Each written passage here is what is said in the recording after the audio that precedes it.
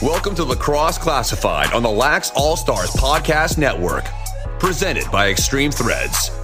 Your home for the latest news from the National Lacrosse League and indoor lacrosse. Now, let's talk some lacrosse with your hosts, Jake Elliott and Evan Schemenauer.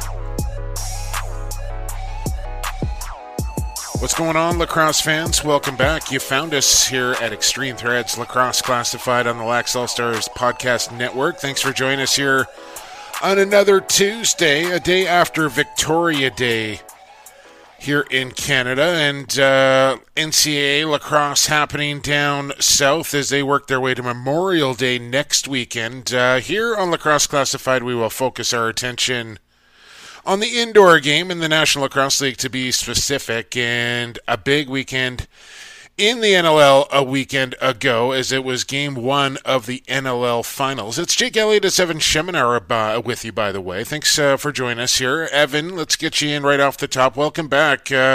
Game one in the books from Buffalo. Where do you want to begin? I guess let's begin at the beginning. Yeah. Of course, we might be one of the rare podcasts that isn't spending like 30 minutes on the Maryland-Virginia debacle. But, yeah, you can find that. You can find that information on other outlets. Let's say that. Yeah, for those that didn't see it, a massive error by the officials, no replay. Ball that hit the crossbar got counted as a game tying goal, and Virginia wins it in overtime. But let's back to the NLL here a second.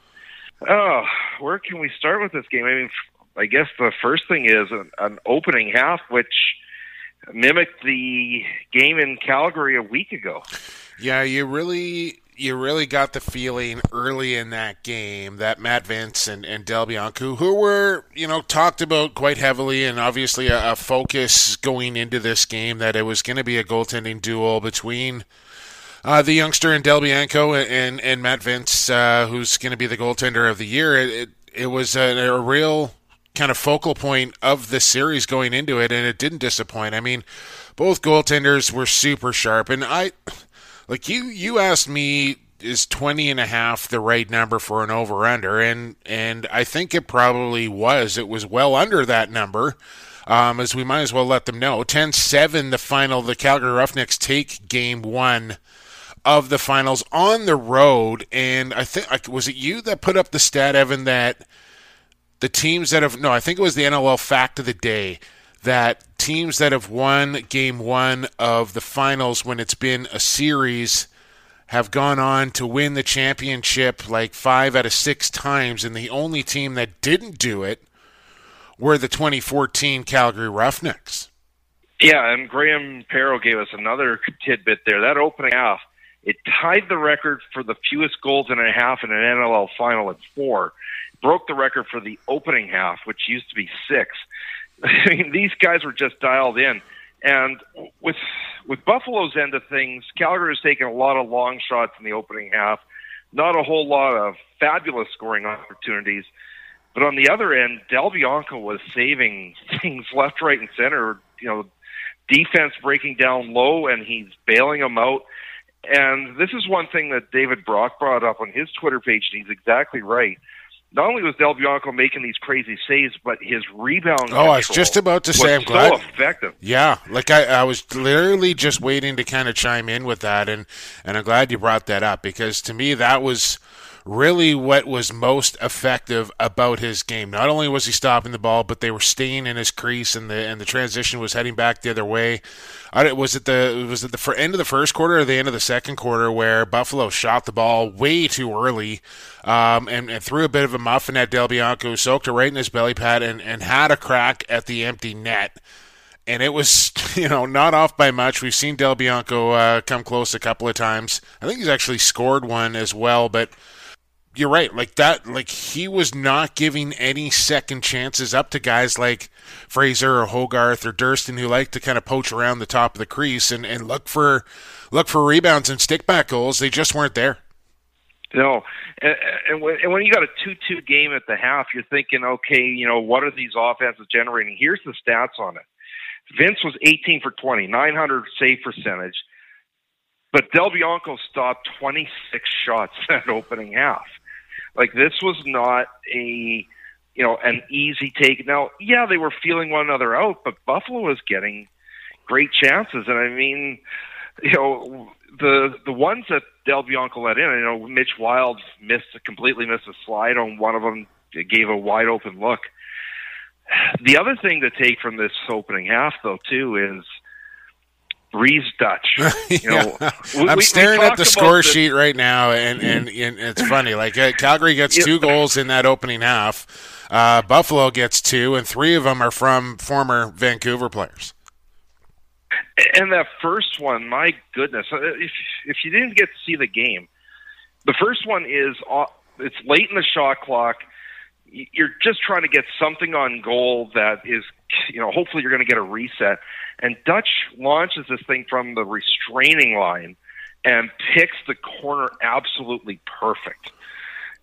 and we'll talk about this later in the show. Just all these guys, that Vancouver has let go for nothing. And the roster is probably better than their roster today. Yeah, wait till you hear this. The boys, us and the Lacrosse Flash guys, kind of compiled a list of not only players that Vancouver has just let go for completely nothing, but also a list of players that were taken, which would have been their draft picks had they not made some of the deals that they made. So we'll get into that later. But yeah, so 2-2 at the half here in Buffalo, and like the Bandits, they win the shots on goal, they win the loose ball battle, they win the face-off battle, they win the special teams battle as well. There's only 4 power plays in this game, 2 for each team, and Buffalo goes 1 for 2, Calgary goes 0 for 2, but Buffalo across the board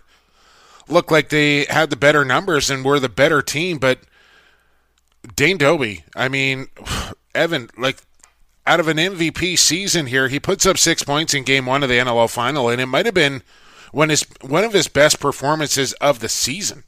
Yeah, and reminder, we didn't talk about our guests, but one of the guests, of course, is Dan McRae this week. Right. He gets an opening goal early in the half, and then it's the Dane Dobbie show, and he finally got to enforce his will, use his body size, use his first step.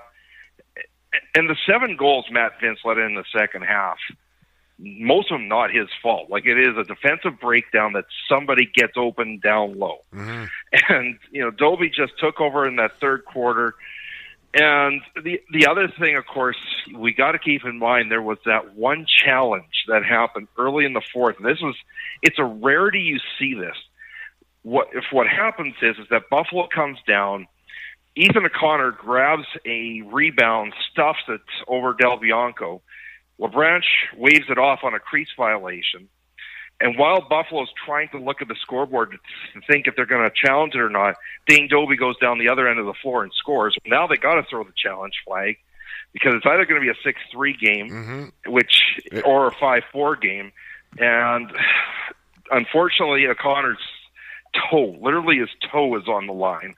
And once it was 6-3 Calgary, this game was in effect over. Yeah, I mean, it was ultra close for O'Connor, and he had the white shoes on, and of course the white crease line. Like, you almost think if he was wearing black shoes, would that have changed the call? Like, it was that close, and it was such a huge goal in that game and a real turning point. But yeah, Dan McRae, who we'll have on here in about half an hour's time. Josh Byrne from the Bandits will be our other guest. He had 2-2 and was one of Buffalo's better players in Game 1. But you go back to it, and Dobbie just had the knack to score the big goal at the big time moment and kind of kept the momentum going for Calgary. But you look at this score, Evan, a 10-7. Like, for me, I thought Matt Vince is going to hold Calgary under 10. Would Del Bianco be able to hold Buffalo under 10? Like, that was kind of my question going into this game.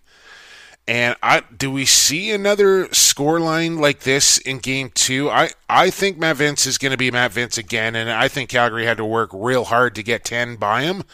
Can Del Bianco hold Buffalo's offense to under 10 again in Game 2 on their home floor? Like, I kind of feel like they can, but that is a tall test to try and shut that Buffalo offense down 2 games in a row.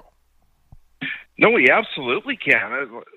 His goals against, his save percentage, I'm trying to remember what it is, like .863 in the playoffs. It's astronomical. Yeah, I want to say, though, Evan, going up against the San Diego Seals without Austin Stotts and going up against the Colorado Mammoth, whose offense was really unflourishing all season long, that's a little different than going up against a 14-4 Bandits offense that's loaded with stars. Right, but he was still .873 at the end of this game. No, that's what I'm just saying. Like, yeah, he did it in Game 1, no question about it. He did it in Game 1 against the Bandits, and he did it on the road in his first NLL final. Like, I don't think that performance can be overstated. Like, that was incredible what Del Bianco was able to do, and to do it on the road in Buffalo, going up against a guy like Matt Vince, and you're in your first NLL final. Like, that is a crazy performance out of Del Bianco. No, and this playoffs has turned out to be the year of the goaltender. I was looking back on the stats. So we've had 7 playoff games so far. That's 14 goaltending performances. Out of those 14, 10 of them, the goaltender's been above .790. In 8 of them, they've been over .800. And actually, of those 8, 3 of them are losing performances, including, and Matt Vince went .791 in this game. So 4 of the top 10. At this stage, if Calgary wins this thing, Del Bianco's got to be the MVP. I think so. I mean, Dobie's got to be in the conversation, Dixon maybe, but I mean, for me, it's Del Bianco, what he's been able to do, especially in the last 2 games. I mean, against Colorado in the Western Final and then Game 1. Look, that's what I'm saying, though. Like, that's apples and oranges to me almost, the Colorado and the Buffalo games. Like, I don't know if you can really compare those 2 games. I guess you have to because the numbers don't lie, but for me, I want to see him do it again in the final, at home, with the championship trophy in the building. The pressure's there. I believe in the kid. Like, I've watched him firsthand win some real big lacrosse games, but this will be the biggest game that Christian Del Bianco has ever played, and the pressure will never be higher. It'll be higher if it goes back to a 3rd game in Buffalo, but I want to see if Christian Del Bianco and that Calgary, and I'm not putting it all on the Phenom here, because I think the Calgary Roughneck defense, and in particular Rob Williams and the coaching staff there, put a phenomenal game plan in effect to try and shut Buffalo's offense down, and I want to see if that unit of the defense and Del Bianco can do it again against that Bandits offense in an elimination game. No, I think they can. And let's go back here on another one of our forums. You had a who you got with a score line. And when I put 9-8 down for the Roughnecks, everybody thought it was crazy. And 10-7, including an empty netter at the end. I think Calgary can do this. I think they can pull it off. And Del Bianco is more than capable of stealing the show again. He might have to beat Buffalo, but when you're at home, it's a little easier to do it than it is at Banditland. Well, and you got to think that the mentality there for Calgary is to go into that game and finish the deal on their home floor. You know they don't want to go back to Buffalo for a deciding Game 3. So I think if Calgary is going to win, they're going to have to do it here at home, because I think if it goes back to Buffalo, then I like the Bandits' chances. You know what I'm saying there? No, absolutely, but Calgary beat them. I know, possible, but to do it twice, I'm not saying they can't. Like, if you go back and I was on LSN and I was on the NLL Flash and Inside the NLL, whatever, going into the playoffs and check the tape, Evan. Like I said, Calgary is the team for me that's rolling into the playoffs here the hottest and has the best chance to win. And I wasn't counting out Buffalo because they've been the most consistent, I think the best team over the course of the entire year. But again, we go back to it, and you put it out there on Twitter, Evan. The Calgary Roughnecks are undefeated with the natural Jesse King in their lineup. And as much as King didn't have any massive stats in this game, the difference really is that Now you've got two guys on that left side that are both dangerous, and you can't just focus on Doby as much as you used to be able to. Yeah. So that gives him more time, and it just rounds out that offense a lot better. Well, it takes pressure off of Riley Lowen. It takes pressure off of Dan Taylor. Like, they don't feel like they need to contribute, because Jesse Quarterback's going to quarterback the power play. He's going to chip in with a goal or two. But again, we talked to him last week, Evan, and I'm a huge Jesse King fan. There's no mistaking that. But I just think he's one of those guys that makes everybody around him better. Like, he elevates everybody's game when he's around, because he puts passes in your stick, and he sets the proper type of pick in the right spot on the floor. He'll go into those corners and come up with an extra possession for your offense. And then he's just, like, he's amazing on the forecheck and stripping guys, getting the ball back. Like, he really brings a huge added dimension. And speaking of that, Evan, as they go into Game 2 back in Calgary, and another advantage for the Roughnecks going into that game is we know that Tyler Pace is going to get back in the lineup, which takes Shane Simpson back into his more customary role, coming out of the back end in a transition role. So he might even come out of the lineup for Pace. I'm not sure what they're going to do there. They may just pull Simpson and put Pace in and keep the defense the way it was. That's probably the way to go. But Calgary, I mean, there's no question they're a better team with Tyler Pace on the floor. And keep this in mind. Here's a name we really haven't even mentioned yet. Curtis Dixon. He went 1-1.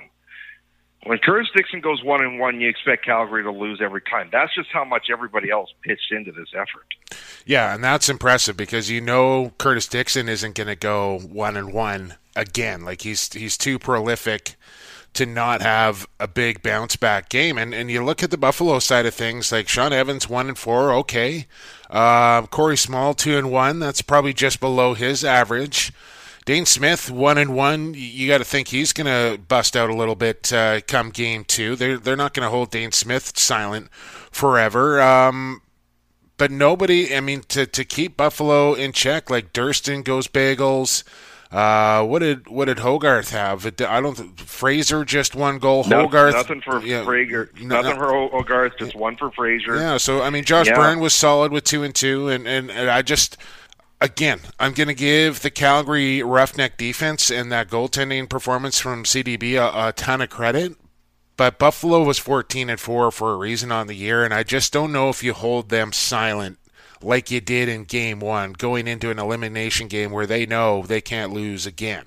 So we'll see how Game 2 plays out. We'll probably chat about it a little bit more coming up here on the podcast. But we're about 15 minutes in, and that means it's time to get to our first guest here on Extreme Threads Lacrosse Classified. It is number 22 for the Buffalo Bandits, also a member of that Chaos Lacrosse Club. Maybe we'll talk a little bit about that as well, with none other than Josh Byrne here on the other side. Keep it locked right here on the Lacrosse All-Stars Podcast Network. Associated Labels and Packaging is in the business of creating first impressions. They'll help you reflect your company values accurately by offering solutions that fit your product needs. With the latest in printing technology and over 35 years of experience, Associated Labels and Packaging is the perfect fit for your company to take your labels and packaging to the next level. Hey, this is Dane Smith of the Buffalo Bandits and Chaos Lacrosse Club. You're listening to Lacrosse Classified on the Lax All-Star Podcast Network.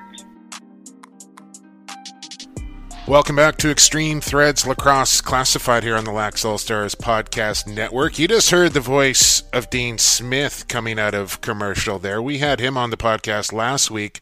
We're going to talk to another Buffalo Bandit this week, and it just happens to be Dane Smith's roommate. I'm not sure, Dane didn't really clear up the whole cable bill scandal here, Josh Byrne. Why don't we start there? Who's responsible for paying this thing, and is it in arrears? Has it been taken care of? It's always taken care of. Dane just likes to kind of throw me under the bus there. He thinks he's funny. He paid me, I want to say, beginning of the season in full for the rest of the year.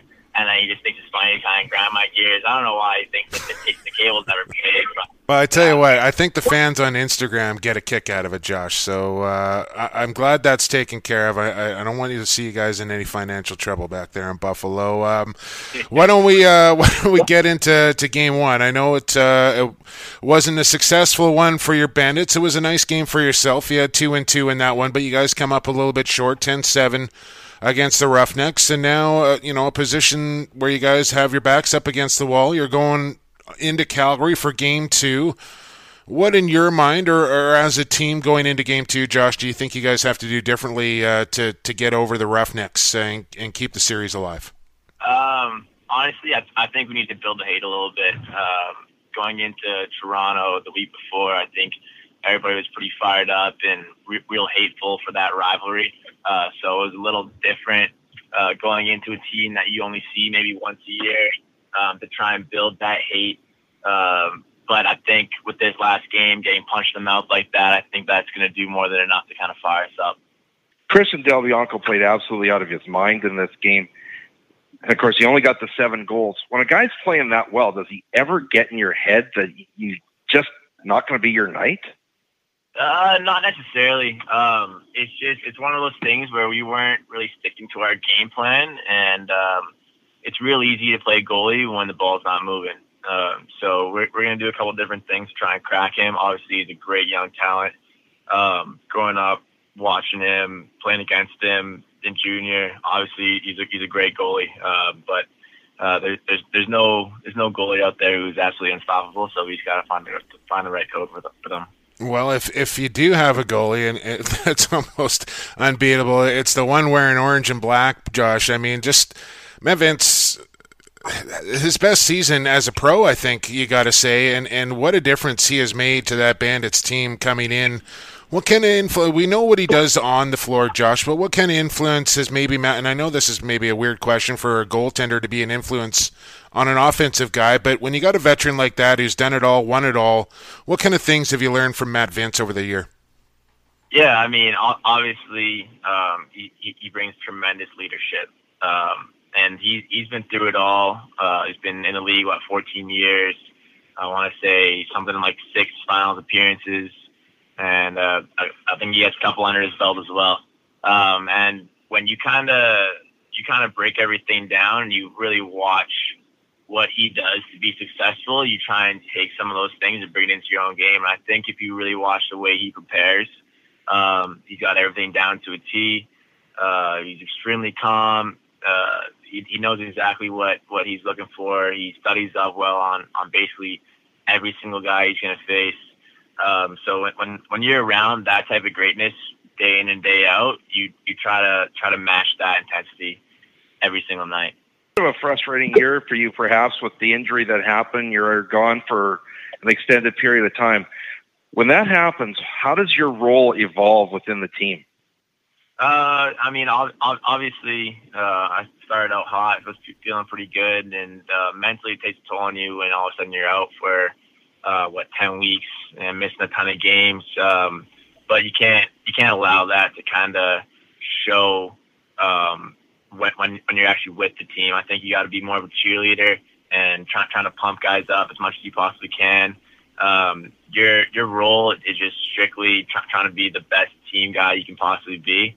And anything anybody needs, you try and be there for them, and try to have your teammates' backs and pump as much confidence in them as you possibly can.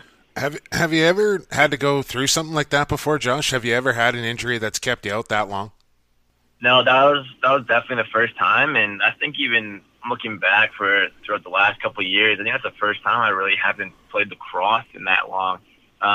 Whether it's coming off of an MLL season, going maybe right into summer ball, and then maybe a couple of weeks off, and you're basically going right back into NLL training camp. It's all kind of just flows year round, and it's kind of nice to have your stick in your hand at all times, and just playing lacrosse in general. But when you're out for 10 to 12 weeks, it kind of takes a toll on you, and it takes a little while to kind of get your stride back. And I think you saw that in the first couple of games coming back, and even still now. But I feel like I'm starting to kind of hit my stride and seeing the floor a lot better. Speaking with Josh Byrne of the Buffalo Bandits, and I want to talk about your summer that's going to be coming up here, Josh, but it's been a fantastic year for the Bandits, and you mentioned while you're out being a big team guy, and part of what I think has made Buffalo successful this year is how tight this group is with the whole it's a party, and I just watch kind of the dynamic of you guys in the locker room and the videos that get shot when you're out there for shoot around and what you guys do away from the arena, and this seems to me to be one of the closer teams chemistry-wise that I've seen in a long time, and and I know, and probably some of the fans know, but some may not, that chemistry can take you a long, long way in this sport. Yeah, I mean, it's kind of hard to talk about it because it's come so naturally. And I think But that's what makes good chemistry, though, right, Josh? Is that sorry to cut you out, but those sort of things manifest organically, and that's what really makes a tight, cohesive team. Exactly, and I think we've done a great job of kind of sticking together when we do road trips, stuff like that. It's not like sometimes you'll see certain teams and they're basically noses buried into their phone and they don't really talk to each other very much. Like with us, I feel like we're just a big family, always kind of bouncing ideas off each other, always making fun of each other, and I think that goes along too. You get the added benefit of having a coach and the greatest lacrosse player of all time, John Tavares. What are the things you've learned from him that have most correlated to your game today? That's a tough question. He brings so much to the table, and I think we learned so much from him at practice and games to kind of find that proper balance, especially being an O guy, of intensity, but still kind of enjoying the sport and having fun with it as well. I think that definitely trickles down from him as well. And then when it comes down to it, he preaches confidence and stick to what you do and be a great team guy. Right? Like nobody wants to see somebody who's just out there to get their points and shooting the ball, not sticking to the game plan, whatever. Like we've kind of built this whole offense over really. No matter who you are, you're going to go in and set a pick for something. You're going to go lay your body on the line and try and get your own guy open. So I think he deserves so much credit for what he's gotten out of every single player, because we have a lot of guys who are pretty big names for us, right? So to get everybody to come together on the same page, I think it's kudos to him. Speaking with Josh Byrne, and obviously, Josh, I know the focus is on the NLL championship, and no question about that, but we don't know when we're going to get another chance to talk to you. You're such a hard guy to run down. I can't believe you almost big-timed me, by the way, and sent me through your PR agent at Buffalo. Man, oh, man. Man. I'm just hey, she gives me a hard time. Yeah, I know. Trust me. I know. I usually get a free pass. I'm not going to, sit here and honk my own horn, but I usually get a free pass with the boys. Obviously, the PLL, Josh, something we want to talk about. I want to see you back in the swamp in a Burnaby Lakers uniform. I don't know when that day is ever going to come around again, but just talk about how pumped you are to get out here with the chaos, man. I'm looking at this roster, and I think the chaos are going to be my team. I like the look of this roster. How fired up are you to play in the PLL? Yeah, obviously it's a pretty exciting time, and really we're just trying to focus on this next coming weekend, but at the same time, you definitely can't help but be excited about a different league coming in and really just boosting the overall look of lacrosse. And I think it's going to do nothing but help every other league that's around, whether it's MLL or it's the NLL. I think Rabel has a great sense of business and marketing, and the way they're doing it is just it's really cool to watch. Remember back to when you guys were in Saskatchewan, I had a chance to sit with you during the shoot-around, and you were all hyped about this vlog that you're going to put out, and you put out, I think, about 3 episodes. Love them because you get that interesting player perspective. Are we going to get to see more of these in the future? Yeah, right now I'm kind of just trying to put that on the back burner, especially get into playoffs and whatnot. I've also had a couple of technical difficulties with my mic set up and the camera. And well, maybe we can help you out. We might be able to help you out here on Lacrosse Classified. Yeah, I don't know. I'm using the Rode mic, set up with a Sony A6400 camera, and for whatever reason, I get like halfway through, like I'm shooting. I'll be basically. I'll be editing videos, and it basically just cuts off out of nowhere. Okay. And okay. The sound just stops. I don't understand what's going on. Well, we're gonna get. We got lots of techies, I'm sure, that are tuned in here to Lacrosse Classified. Josh, if you want to help out Burnsy with Burn TV, now tell the folks where they can find this. It's Burn TV 22 or something like that. No, it's just Josh Byrne 22. Okay. On YouTube, it's just straight up Josh Byrne. But I did kind of make a big Instagram page called Burn TV a couple years ago. Okay. I'm getting a little ahead of myself. But if anyone can help out Josh Byrne with his camera issues, make sure you get in touch with him. Slide into his DMs there and help my boy out. Josh, hey man, best of luck in game number 2 of the NLL Finals. Really appreciate your time here on Lax Class, and see if you can force that thing back to Buffalo in a couple of weeks. Yes, sir. Hey, thank you so much for having me, man. I really do appreciate it. Our pleasure. That was Josh Byrne of the Buffalo Bandits. We're going to take a quick break here on Extreme Threads Lacrosse Classified, and then we're going to go to the west, oil country, Calgary, Alberta, and talk to the captain of the Roughnecks, Dan McRae. That's next here on Lacrosse Classified on the Lax All-Stars Podcast Network. Pure Vita Labs is proud to bring you the highest quality sports supplements on the market. PVL products are 100% all-natural with no artificial flavors, colors, or sweeteners. And the entire line is also Informed Choice certified. We designed all our products with the athlete in mind. We look forward to being a part of your athletic achievements, helping you push the bar higher, win at the highest levels, and set personal records for years to come. Hey, this is Pat Coyle, head coach and general manager of the Colorado Mammoth. You're listening to Lacrosse Classified on the Lax All-Stars Podcast Network. Welcome back to Extreme Threads Lacrosse Classified. Jake Elliott, Evan Schemenauer with you. Thanks to our friends at Pure Vita Labs. Cranking things up for the summer season. Make sure you check out their supplements. They are pro-choice certified, all natural, and the best in the business. Find them at pvl.com. Anything else would be unsportsmanlike. Speaking of a sportsman, we got one on the line here, I believe making his very first appearance on Lacrosse Classified. It is the captain of the Calgary Roughnecks, one sexy Dan McRae. Dan, thanks for doing this.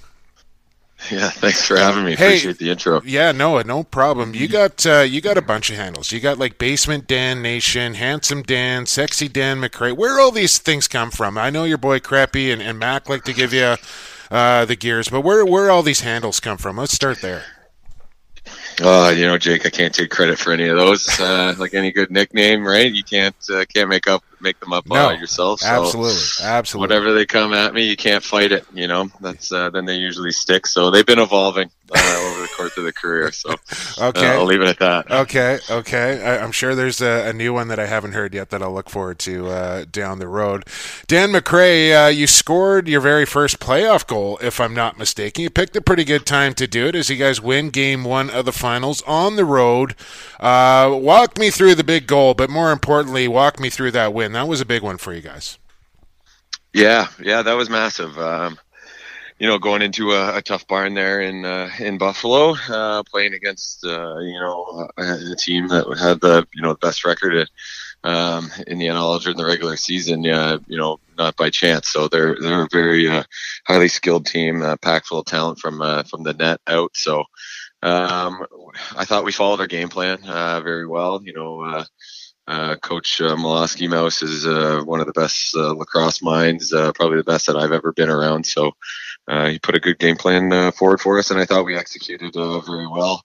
They made a really tough push there towards the end. And got their transition going, but I think it's just going to be a war of whoever gets, can execute and play their type of game is kind of what's going to be happening in this next game or two. But yeah, like you said, I don't know. On that goal there, it was just it was a quick, big stop and transition by Christian at our end, and then the ball started kind of started going the other way, and I was making my way off, and then thought it was probably quicker to just go the other way than to go all the way back to the bench, and Reese Callies brought it over the line, and just he made a great pass there, and I don't know, watching the replay with the guys, I think the ball might have got stick checked out of my stick, or I don't know if I shot it or what happened. But, top corner, man. We got to tell the grandkids that was a seed on the run, top corner. First playoff goal, yeah. I mean, you're in the finals, and that was really, Dan, like that was a big goal in a big moment, like kind of early in the third quarter there to kind of get you guys started on that run, to get you that lead that you needed. Yeah, they like Buffalo is a great transition team, so they can push the ball with the best of them, as well as they have a ton of snipers up there. But for us, we've always thought whenever we can contribute out of the back end, it usually helps spark our offense a little bit.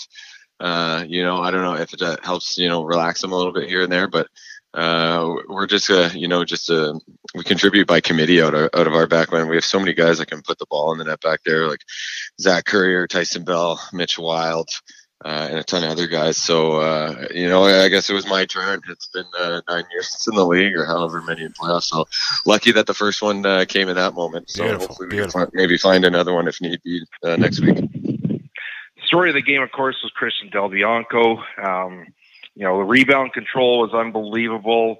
Seemed to be getting in people's heads. He just was a brick wall all night. Evaluate his performance from your perspective.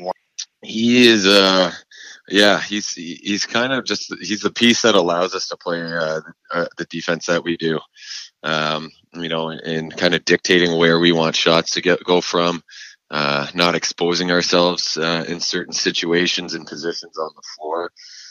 So he's our guy. He's the one that can allow us to do the things that we can go out there and do. And realistically, it's just limiting what we need to do is kind of a better way to put it. But yeah, you talk about it, whether it's rebound control, just how much volume or square footage he seems to just take up in that net.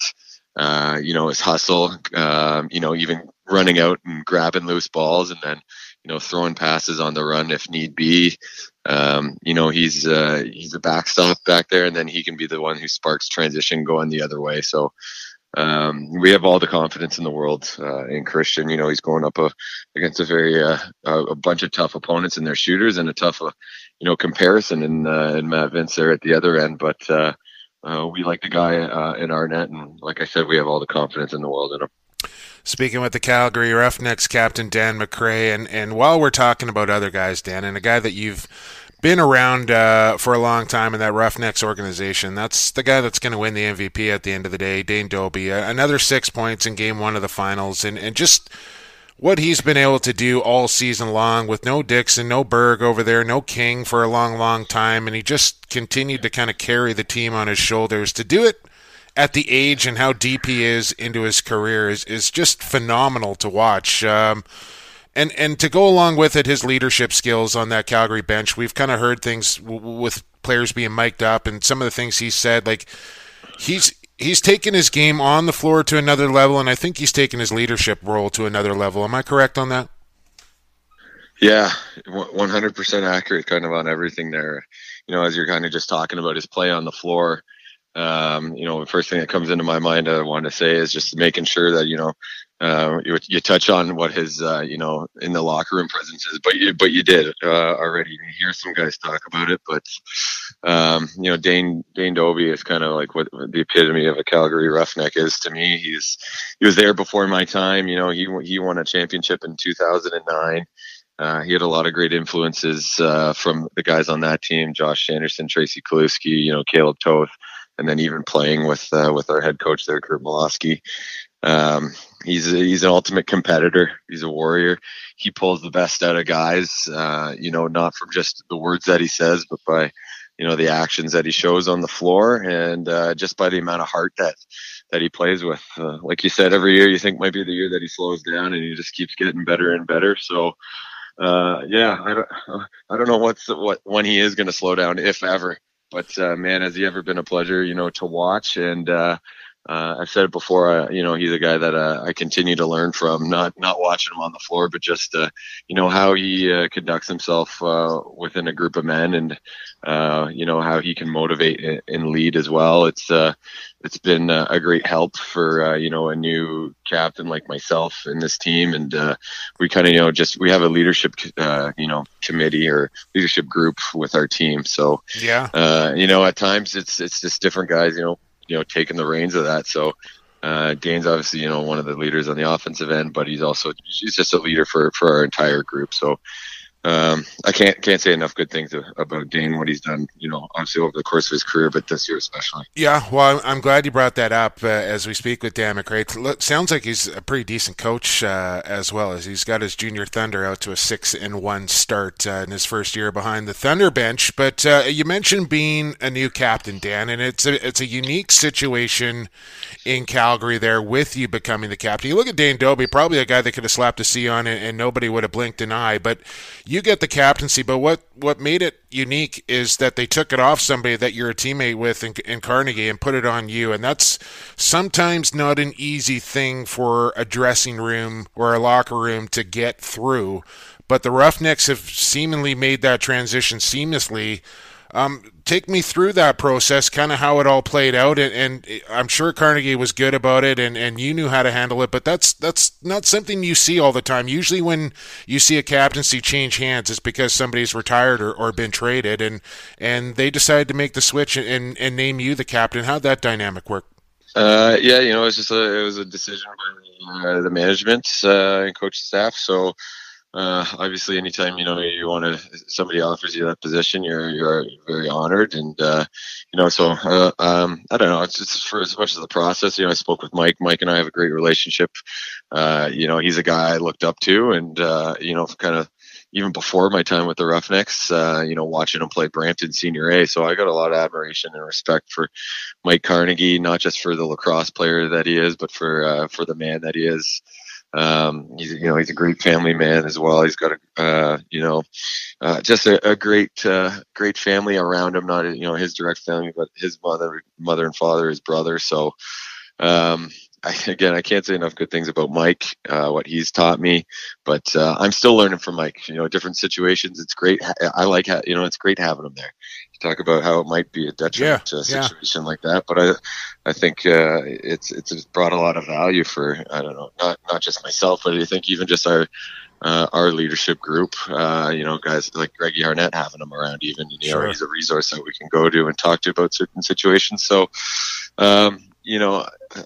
It's not much of a process to talk through. I think it speaks to the job that Mike and even guys before Mike, like Andrew McBride, we still have that core group of guys that have been around for a long time. Sure. Like 9 years, like myself, like Curtis Dixon, Curtis Manning's been there before that, Dane Dobbie. There's a core group of guys that have had great leaders.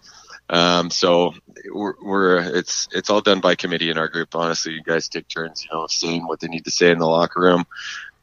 Chad Cummings does the same, whether it's Christian needs to say something. It's great just having that open forum, and guys just have a high level of respect for everyone. So, that speaks to, like I said, the job that, all the leaders have done before that, and the coaching staff as well. So it's a great group to be a part of right now.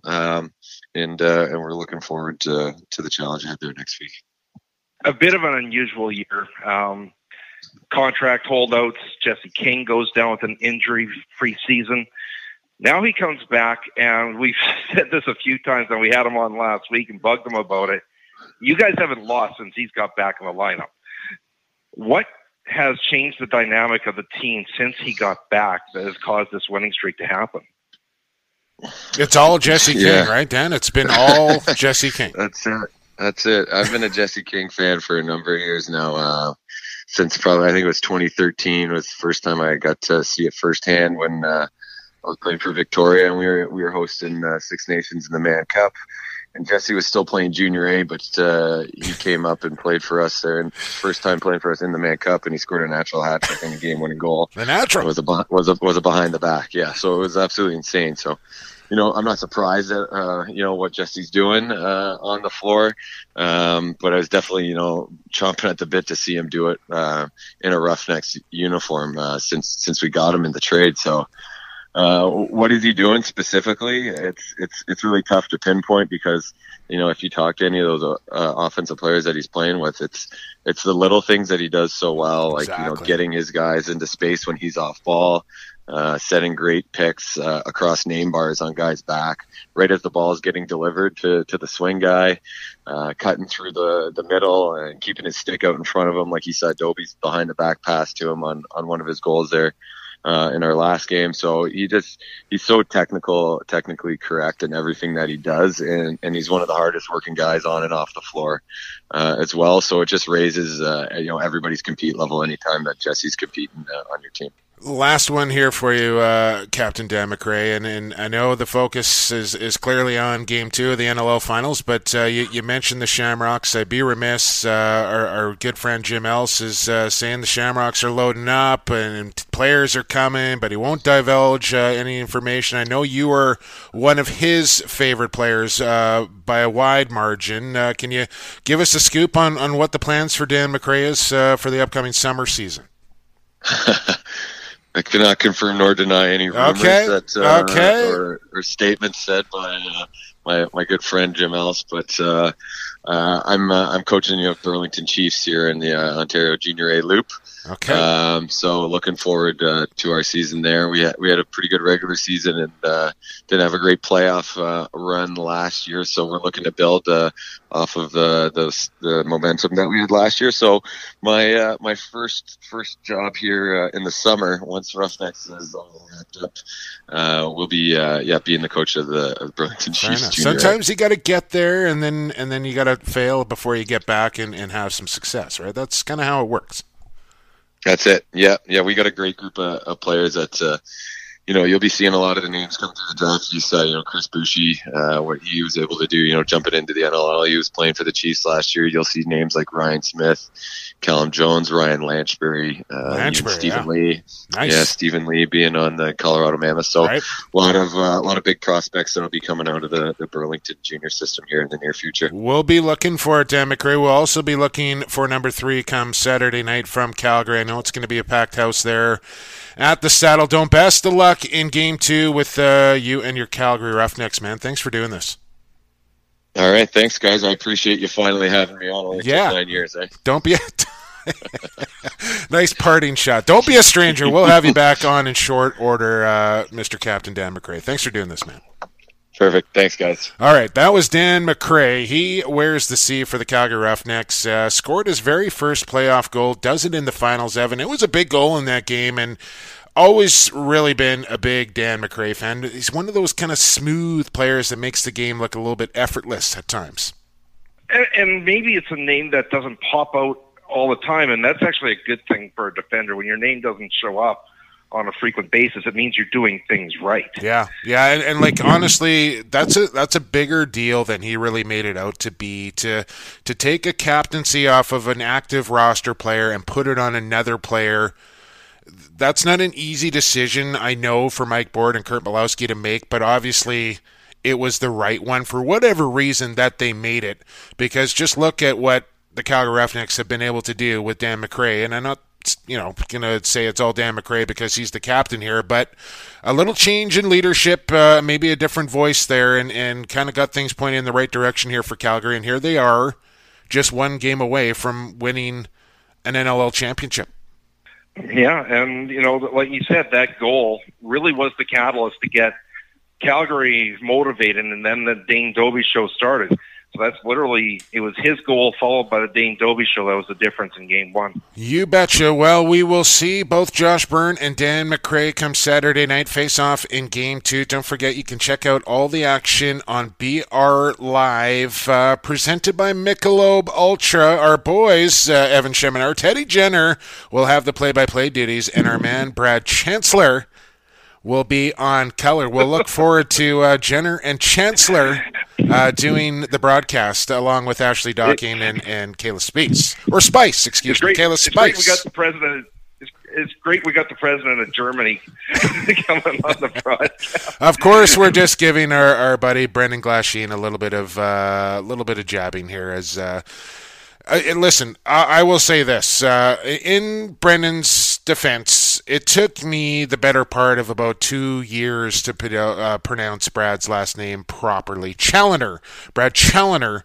The way Brad says it, he says it's Challenger without the G. So if that helps you out there, Brad Challoner and Teddy Jenner will have the call. Kayla Spice, not Spice, along with Miss Ashley Docking will have the call for Game 2, and we will make our picks. Evan, last week we didn't even talk about Stampede Tax, who we had, because it was just the one game and it totally slipped my mind. But in that Game 1, I took Buffalo, you took Calgary. I had the 2-game lead, if you recall. So now that lead is down to 1 with 2 NLL games remaining, potentially in the season here. So when we come back on the other side here, we'll get into Stampede Tax, who you got, and we'll make our picks, and we'll jam a couple of other things in before we let you get on your way here on a Tuesday. This is Extreme Threads, Lacrosse Classified on the Lax All-Stars Podcast Network. Serving the business and sports community since 2018, Extreme Threads provides custom design apparels around the world. Specializing in lacrosse, they deliver exceptional quality and service, customizing box and field team apparel and uniforms. Extreme Threads offers free design work and takes the time to ensure you get exactly what you need for your team or club. Contact Extreme Threads at sales@extremethreads.ca for your custom apparel needs today. Hey, this is Andrew Suter of the New England Black Wolves. You're listening to Lacrosse Classified on Lax All-Stars Podcast Network.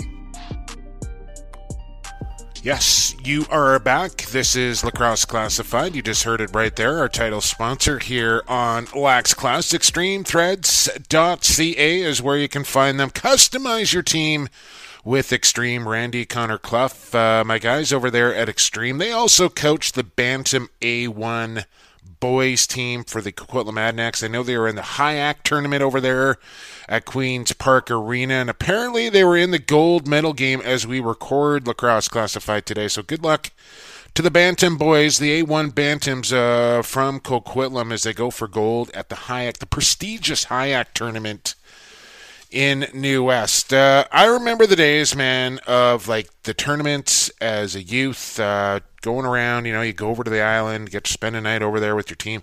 Some of the best memories ever, playing in minor tournaments, Bantam, Pee-wee, even midget, you name it. I know they're going to do the big pancake day there in Coquitlam as well, time-honored tradition. All the minor kids go for their pictures. They get their pancake breakfast from the junior team. It's pretty cool to watch. Welcome back, by the way. It's Jake Elliott, Evan Sheminar. Thanks to Josh Byrne and Dan McRae for stopping by. Game 2 comes up on Saturday, Evan. We mentioned it. I'm still one ahead here in Stampede Tax. Who you got?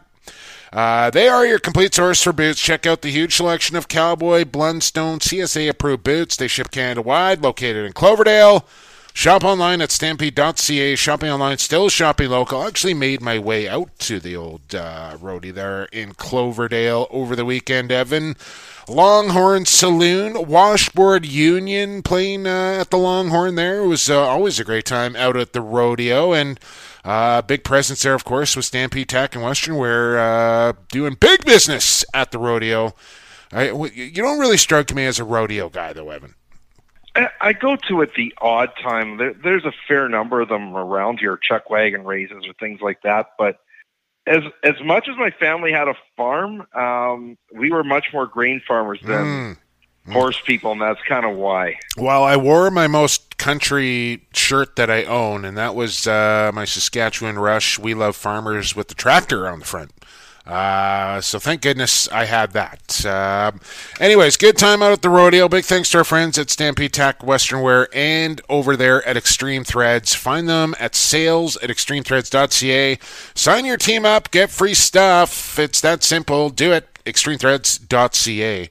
Jake Elliott, Evan Shamner. We mentioned that Game 2 Saturday night. I guess, Evan, because I'm still one ahead, you get to host. Who we got? I thought because you did better the previous week that maybe I would get to host, which would have put a lock on this thing because I could have just picked whoever you picked and sealed the deal here this week. But you're telling me that's not the case, that you get to host because I'm still ahead in the standings.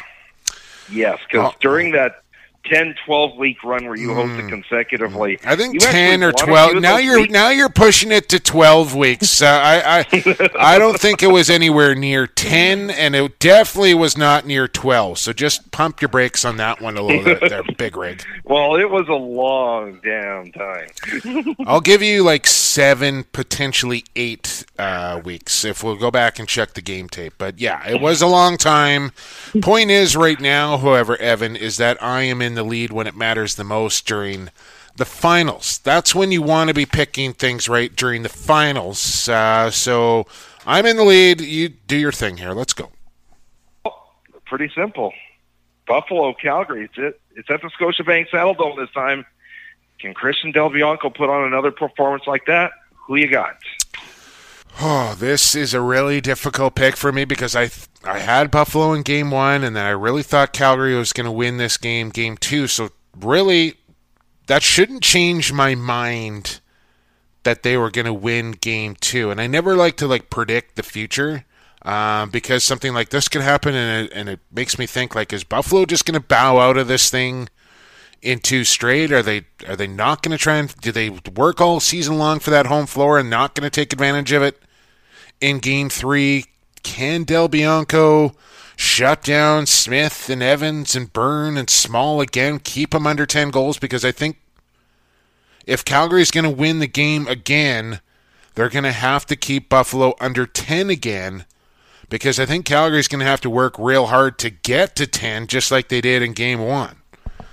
So that's where I have a hard time here. Can Calgary keep Buffalo under 10 again?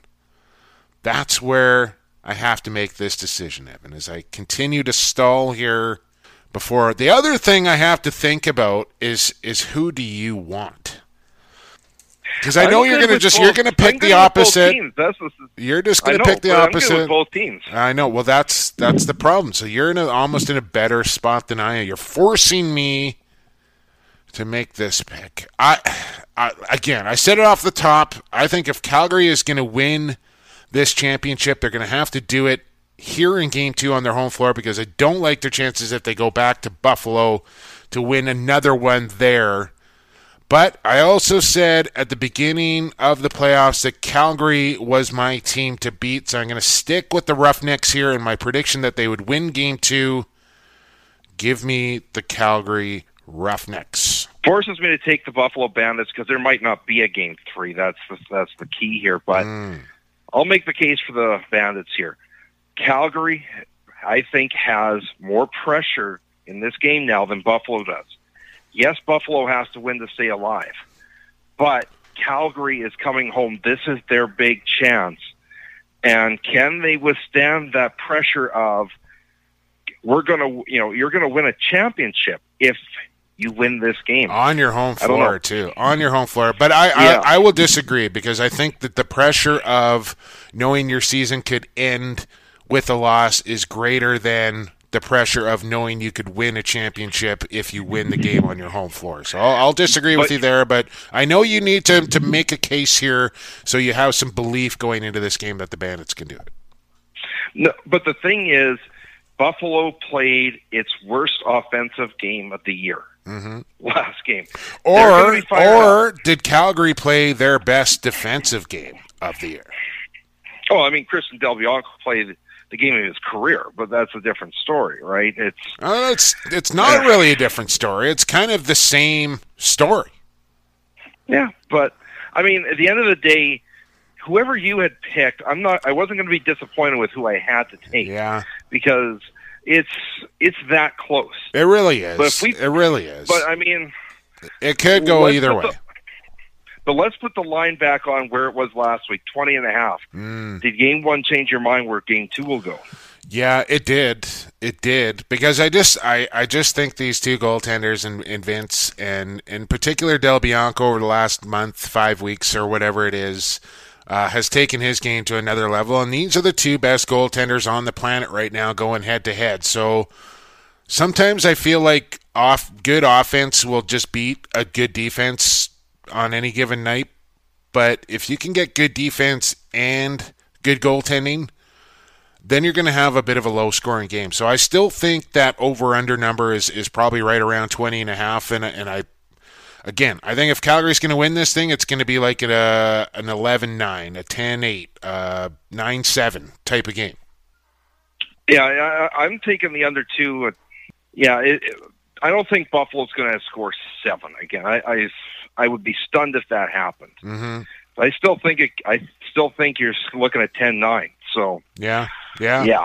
We'll see. It's going to be fun to watch. I'm actually going to be inside the Palace on Poirier in the broadcast booth. I am so pumped to finally do some play-by-play again, Evan. I can't recall going this long between doing. Yeah, I know I had the color gig with the Rush, but it's different doing play-by-play, and it's been a long time since I've done some play-by-play, and I am absolutely jonesing for it, man. I cannot wait. With that being said, I'm going to be doing the game in Coquitlam. Let me just pull up who they're playing. I believe it's Burnaby and Coquitlam. Saturday night from the Palace. It is indeed. That game is a 7 o'clock start. The game starts in Calgary at 6 o'clock, so laptop will be in tow, set up in the broadcast booth, and I think the last time I did that was 2016 between the Swarm and the Rush, and I was literally doing play-by-play for both games during the Adnac game. And when Cornwall scored that goal at the end of regulation, like I literally freaked out on the air during the Adnac game. So I'm probably going to do something similar to that again. You can guarantee I'll have one eye on it, no question about that, as the WLA season gets going on Thursday, Evan. It finally gets going Thursday. I'm surprised you're not used to these breaks, because most of your years with the Stealth, you were done in April. But that's the thing. I would roll right into Junior A season with the Junior Thunder. As soon as the Stealth would be out, I'd literally go like 4 or 5 days, and then I'm doing – and plus I was doing play-by-play for the Stealth, so there was no downtime whatsoever. Now I didn't do play-by-play for the entire NLL year, and there's no junior lacrosse. I had to wait until the end of May. The last time I did the play-by-play was probably high school football in like November. So it's way too long is the point I'm getting at. But now with all that, I'm going to get a heavy dose here, Evan, with WLA Minor Nationals and World Championships on the horizon. I'm definitely going to get my fill coming up this summer. So WLA season gets going. I know we were going to try and get a preview in of that, but we've run a little long here once again. So that gets going next week. That'll give us a chance to kind of roll things out. And if you haven't heard, if you're new joining us here, we will be making a bit of a change on the podcast in a couple of weeks' time, as my old buddy Brad Challoner will be coming back to join me on the podcast. Evan will take a bit of a break, and we'll be talking lots of summer lacrosse here in BC in particular. I think we're going to try and line up an Eastern correspondent and have a regular check-in with Junior A and MSL lacrosse from back east as well. Lots of new things on the horizon coming up, but we got to get to the end of the NLL season before we make that change. So a couple more weeks here with Evan Schemenauer. We will keep it going, though, all summer long. Can't wait. Yeah, and, well, speaking of the Stealth, we were talking about them a minute ago. Oh, yes, we got to get to this. Yeah, well, one more thing before we get to this. Sure. I just want to mention the Junior A season, and it's been an interesting one here in BC so far. Langley Thunder, we mentioned Dane Doby, the head coach there in Langley. The Minto Cup is at the LEC, and right now the Thunder looking good to maybe play that Minto Cup on their home floor. Lots to be decided still, obviously, but 6-1 out of the gate here for Langley, 4 points clear of second place, and undefeated, mind you, for the Coquitlam Adanacs at 4-0. Victoria in third at 4-3, and then you look in fourth place, and there are the Nanaimo Timbermen, 4-0. Evan, they did not win 4 games entirely last season. They are 4-0 to start the season, and plus 15 to the good in goals for and against. Impressive stuff here for Nanaimo, as they got a good shot to make the playoffs this year.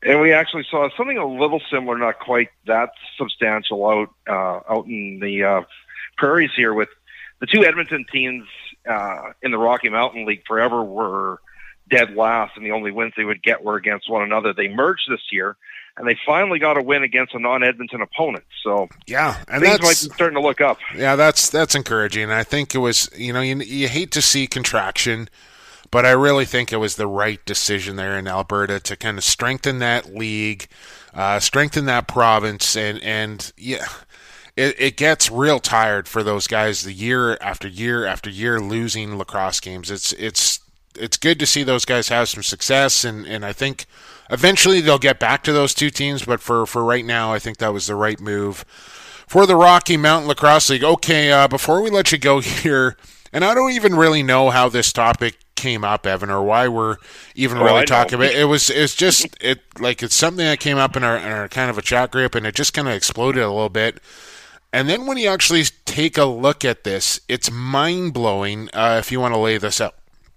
Yeah, what it was is that we keep talking week after week after week about Reese Dutch, Calgary getting him for nothing. And this kind of blew into a bigger discussion. And here's one other thing we haven't discussed in the chat group. Not only did Calgary get Reese Dutch for nothing, if Vancouver had just sat him this year up in the press box, they would have got a first-round compensatory pick out of it, so they didn't even get that.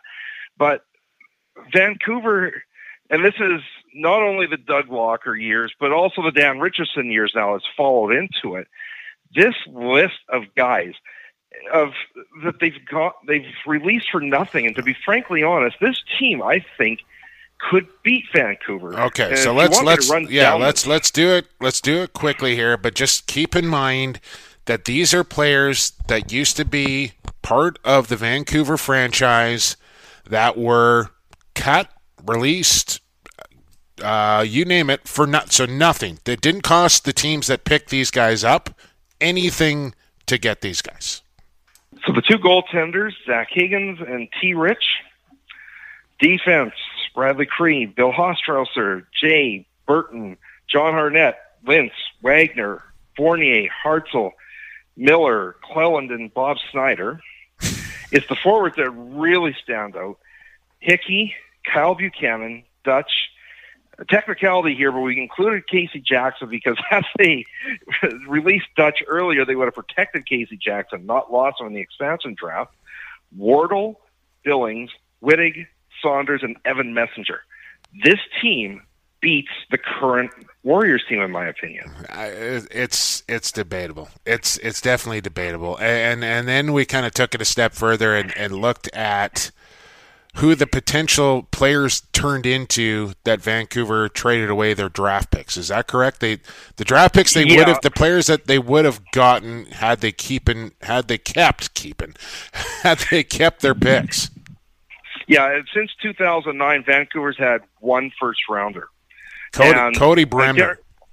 And he played, 6 games, and that was about the end of it. All the trades that they made over the years, we started looking back as to who got picked, and this is what could have been.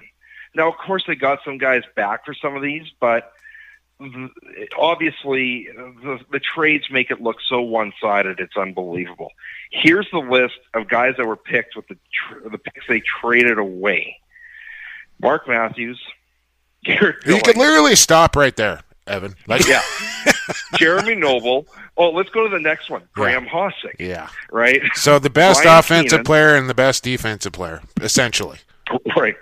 Ryan Keenan, Ryan McClellan, Travis Cornwell, and there's actually some of these guys that they traded the pick away. the guy got drafted, and then they had to trade something to get him back. Yeah. Travis Cornwell, Jesse Gamble, Brandon Goodwin, Tony Malcolm, Eric Fennell, Nick Tchaikovsky, Matt Gilray, Luke Van Scheppen, and there's still 4 more picks. The number 4 in this draft, the number 19 in this draft, around 19, got to wait for the compensatories. And there's 2 in 2020 and 2022 where they traded they swapped second rounders with Buffalo, so Buffalo gets the better of the 2 picks. Right. Yeah, it's going to be, speaking of the draft, it's going to be interesting to kind of see the projected top 5, who declares, who's going to come out, what teams need going into those draft picks. There's definitely not like a clear consensus number 1 like there was with Austin Stotts. No, there isn't. And, I mean, the Rush at 4 are going to get a fabulous player. We were looking at, does Rylan Reese fall to number 4? That's a possibility. I hope he does. I so hope Rylan Reese falls to the Saskatchewan. I don't think he's going to. He's that good. But we shall see. I think we're out of time here on Extreme Threads Lacrosse Classified, Evan. Once again, a huge thank you to our sponsors at Stampede Tack and Western Wear, Pure Vita Labs, Associated Labels and Packaging, and our title sponsor here, Extreme Threads. To Josh Byrne and Dan McRae for coming on the show. Don't forget to subscribe to the podcast, people. You do that, and it gets delivered to your phone every single week. You never miss a show. You can follow us along on social media. If you ever want to get a hold of me, you can find me at PXP, the number 4. Sports, PXP for Sports. That's my Snapchat, Instagram, Twitter, Skype, Xbox Gamer, you name it. Even my email, pxpforsports@gmail.com. If you want to send me an email, Evan is at ShemLax. The show is at Lax Class. Final thanks, as always, goes out to you, the loyal listener, for checking out Lacrosse Classified every single Tuesday right here on the Lacrosse All-Stars Podcast Network. For the fastest game on 2 feet and for the creator, enjoy the NLL Finals, everybody.